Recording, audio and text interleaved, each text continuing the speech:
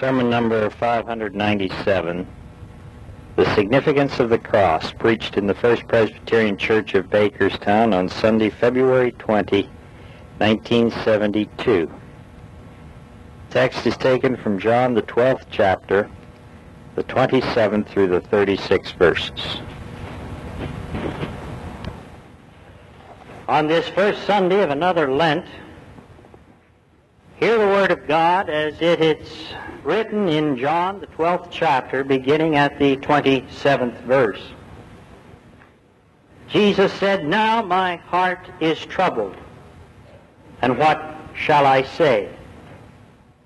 Shall I say, Father, do not let this hour come upon me?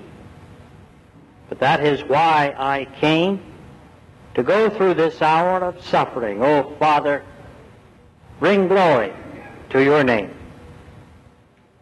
Then a voice spoke from heaven, "I have brought glory to it, and I will do it again." The crowd standing there heard the voice and said, "It thundered." Others said, "An angel spoke to him." But Jesus said to them, "It was not for my sake that this voice spoke, but for yours. Now is the time for the world to be judged. Now the ruler of this world will be overthrown. When I am lifted up from the earth, I will draw all men to me." In saying this, he indicated the kind of death he was going to suffer.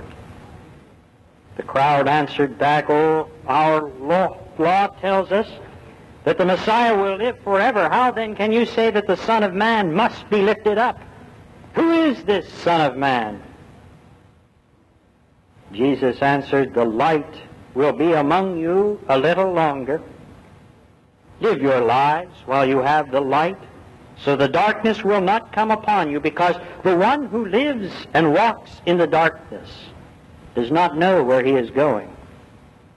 Believe in the light, then, while you have it, so that you will be the people of light."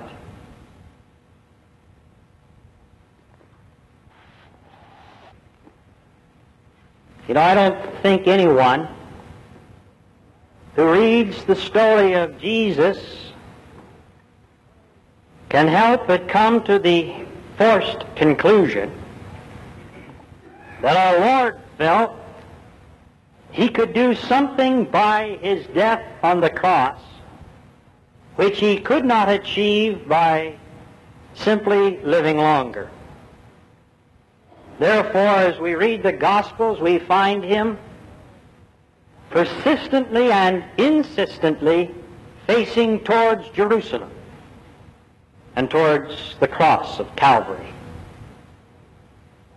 And once you will remember that when our Lord was in Jerusalem, the last time he was to spend the Passover in that holy city, some Greeks came demanding to see Jesus. They had heard about this miracle worker, this young Galilean, this individual who spoke with a new authority, an individual who had a new teaching, one whom they wanted to get to know and evaluate for themselves. "Sir," they said to the disciples, "we would see Jesus." And Philip and Andrew took them with their request to our Lord. But our Lord, instead of telling these Greek men about his life, his teachings, about his miracles, he chose instead to concentrate on the way he would soon die, his death upon the cross. Apparently, our Lord felt that if any man is to see Jesus, to see him in all of his entirety and fullness and glory and power, it can be done only through the cross of our Lord.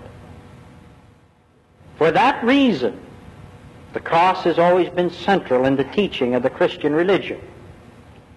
That is why during this Lenten season we are concentrating on the cross.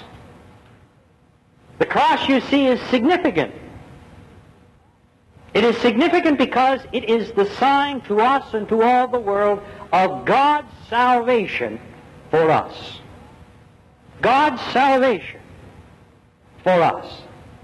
The cross is that symbol that we have had for 2,000 years, which decorates every Christian church in the world today, and which stands as the sign to tell us somehow and in some way, by what happened on that cross, Jesus Christ, God's Son, has saved us from our sin, has justified our existence for living, has somehow made us again at one with God who has created us. Because of the cross, we can be again just as Adam was in the garden before he fell in sin. Now, exactly what happens on that cross, or what happened on that Friday in on that hillside outside of Jerusalem nearly 2,000 years ago, we cannot fully understand, let alone explain. Men for 2,000 years have been trying with the use of simile and metaphor and different definitions. They have tried to explain in some way that men of this world and women of this world and young people of this world can understand what happened on that cross. According to Vincent Taylor, the great British theologian, who has really studied this subject, he claims that there are no less than 14 different explanations of what could have happened when Jesus died upon the cross for you and for me. We know Jesus brought us once again at one with God. And we have taken those three words or those three syllables and put the stress emphasis differently, and we come up with what we call theories of the atonement, the at-one-ment.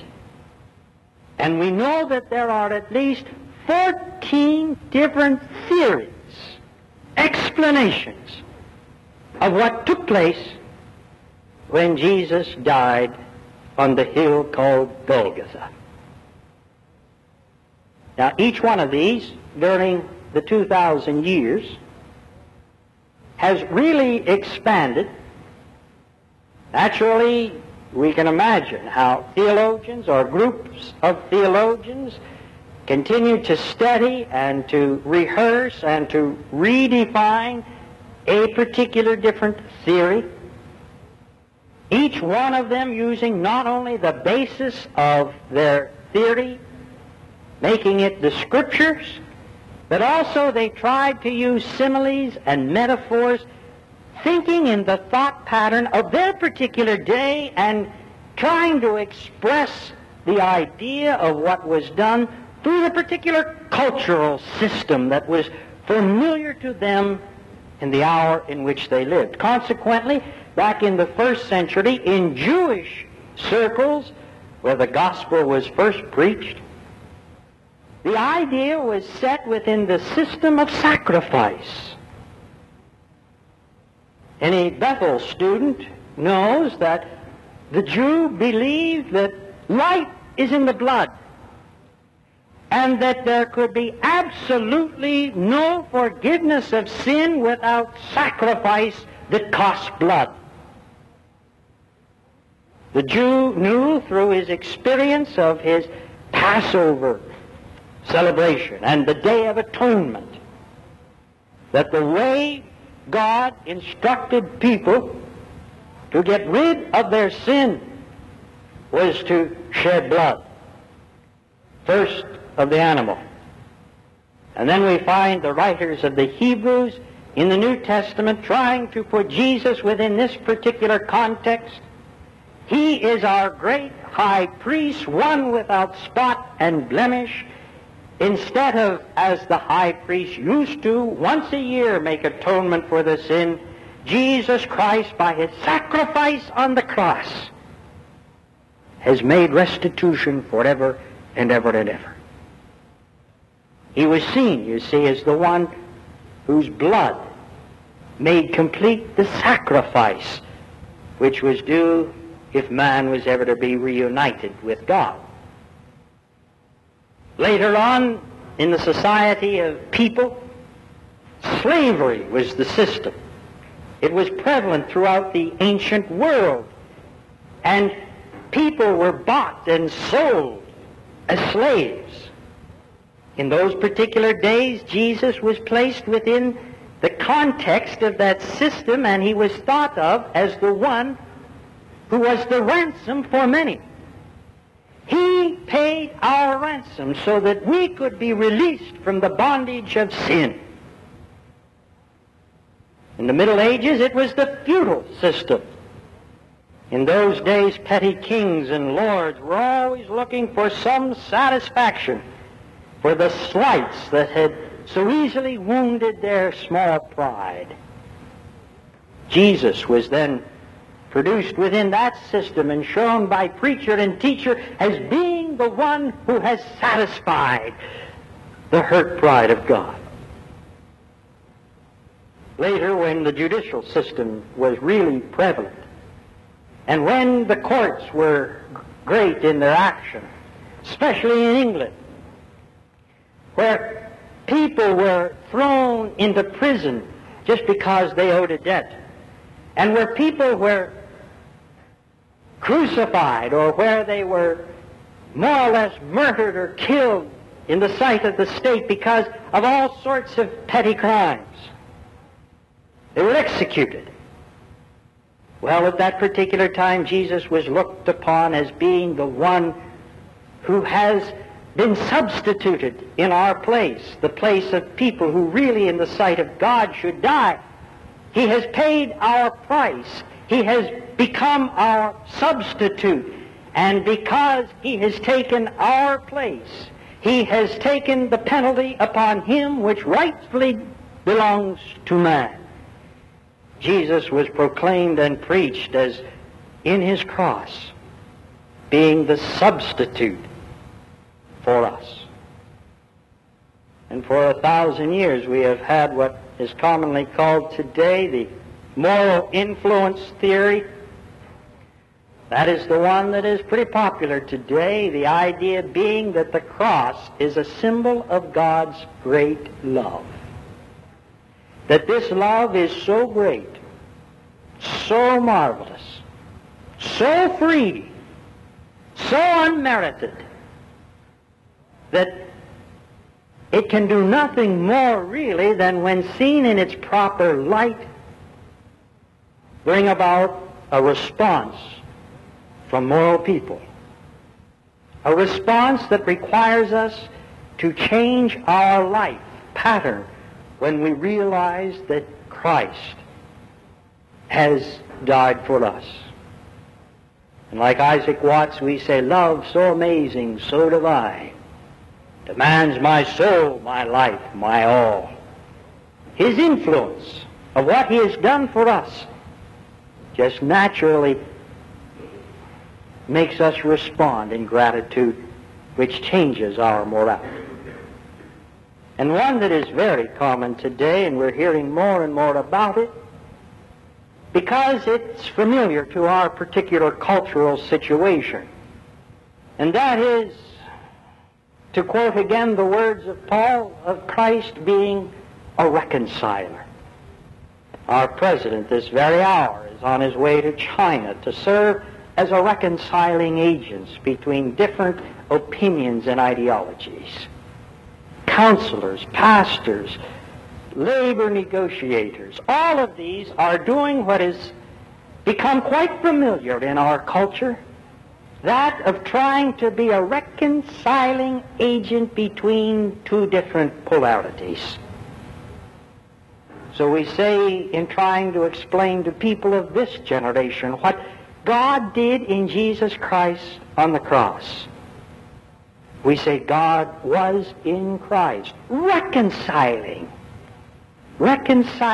the world unto himself. Oh, we could go on and go on. I've mentioned only a few of them, but there are many explanations to try to explain in language that people could understand, in the cultural patterns in which they live, what it was that happened on the cross. But the important thing to remember, ladies and gentlemen, the significant thing is that during the 2,000-year history of the church never once has defined and demanded a single official orthodox theory of the atonement. They can't. Because you see, there is no lone idea, no lone school of thought, no lone particular definition that in and of itself can tell us everything that was done on the cross of Jesus Christ. It takes what feeble attempts we have to explain through simile and metaphor and definition, plus much more, to try and even begin to grasp the meaning of the crucifixion of our Lord. As Alan Walker, that Australian theologian, says, the cross of Jesus Christ is a many-sided cross. And we must look at it from all of these perspectives that have developed through 2,000 years of history and of thought, if ever we are to try and get even a small glimpse of what happened on the cross. And even though we would study until the last minute of our lives, ladies and gentlemen, we still would not fully understand it. But thank God we don't have to understand it to believe it. The cross is there not only as perhaps an enigma, something that cannot be defined, but it is there also to tell us about something that has happened in history, and even though we cannot understand it or explain it or completely interpret it to another or to ourselves, we can believe it. It is there to tell us that man is lost today, not because he's a sinner. That situation has been justified, but because he refuses to believe that on the cross his sin has been forgiven. The cross is the sign of the salvation which God, and it's an act of God, has wrought for us through Jesus Christ. Secondly, the cross is significant because it is a sign of what we call sanctification, our sanctification. We have tried to show that the cross first is a sign of salvation, which shows really that our status in life as sinners is changed. Because what God has done for us in Jesus Christ, we no longer have the status of being a sinner, but rather we are one who has been redeemed through the blood, the sacrifice, the moral influence, the substitute of Jesus Christ. But that's not all. The cross is there also to remind us not only is our status in life changed, but also that our state of life is to change. It is there to remind us that if we believe in the salvation that God has wrought for us in Jesus Christ, we no longer are the same people. That we have died with Christ. The old man, the old self-centered ego, this is to die. And we are not only individuals who have been redeemed from our sin, but we are people who are to be dead to sin. Now, many people forget this aspect of the cross. We like to claim the forgiveness which God has granted to us, but we are not always as anxious to claim that we are people because what Christ has done for us, who are to be dead to sin. People who are to be new people. You see, because we die with the Lord, we also are alive with the resurrected Lord. We are in Christ, and Christ is in us, and we are new people. We say we are born anew. We have new motivation, new goals, new desires, and a new king in our lives. No longer self, but God. We are to put off the old things. The old man is dead. We are new men in Christ. That's not easily done. What we call the process of becoming holier men and women and young people is sanctification. And sanctification is not an instant process. Many people think that as soon as they claim the salvation of God, immediately they become a saint. That's not true. Sanctification is hard. It is difficult. It requires discipline and concentration and deliberate attempts on the part of men and women and young people to live a new life in the light of the cross. As Karl Barth says, really none of us ever becomes completely Christian. In life, we are only becoming more Christian. And we shall, in the light of the cross, continue to grow and to be sanctified,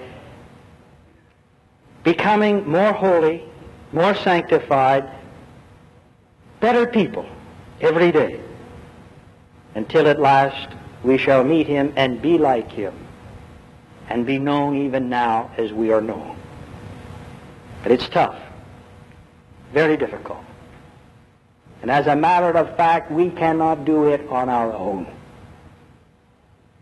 And it is the power of the crucified, risen Lord working in this world today. That's the only way that we can do it. We cannot do it by our human effort or might. Only as God's Holy Spirit working in us and through us can we find the direction, the guide, the help, the power to overcome this temptation. That's the only way. And that is why, ladies and gentlemen, our symbol is not a crucifix, but it's a cross. The body of our Lord is not still upon that symbol, for he was dead and resurrected. And he is alive in the world today by that same Spirit that resided in his body. It's in this world in what we call the Holy Spirit. And it's working here, and it's working in us. It's working, I think, this very moment, right now. And it is what enables us to become people who grow in sanctification. And it's the cross that reminds us we are new people, and we are to grow accordingly. Not only salvation, not only sanctification, but it is also the sign of service.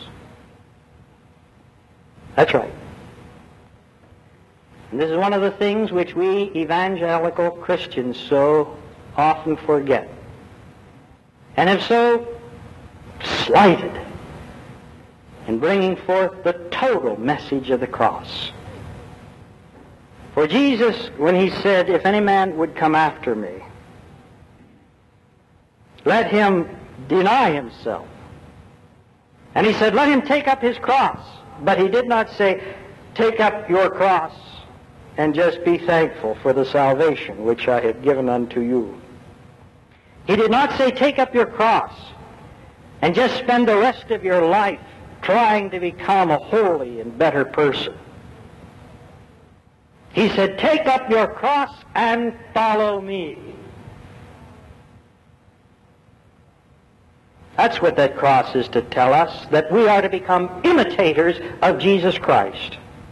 We are to become like him in all ways, even unto the death of the cross. People who by our service to our Lord and to our fellow man must even come to the place where we are willing to lay down our lives and die for the cause of Christ. You see, sometimes we have forgotten to include that great imperative of the cross. We thought maybe it'd be too hard on people to take. Frighten them and scare them out of the kingdom. But when you don't preach the service aspect and significance of the cross, you don't preach the whole cross. And maybe that's one of the reasons why the church is having such a difficult time getting people to understand what it is that we are trying to do here in life. For Jesus said, when I am lifted up, and that is to show the type of death that he was to die. When I am lifted up, and people see the cross, in other words, I will draw all men unto me. You see, it's not the magnetism or the power nor the perhaps ability that a preacher has or a teacher or a program. It is Christ who draws all men, women, children, and young people, everyone, unto him. And what we are to do is to lift him up, to try and show people the cross in all of its significance and power and glory. And when we do this and show people salvation and sanctification and service, he will draw all men unto him. Ladies and gentlemen, that is why I am preaching this sermon today. And believe me, I feel power in this pulpit today. I am preaching it because I believe we must more and more and more preach the cross in all of its power and glory and demand. And as Providence would have it, our young people are under a program of discipline during this Lent based upon the teachings of the cross and being bearers of the cross. And in this horrible weather this morning at 9:30, it was my privilege, together with that of Mr. Wiley's, to serve communion to about 48 of our senior highs who made the effort, felt the supreme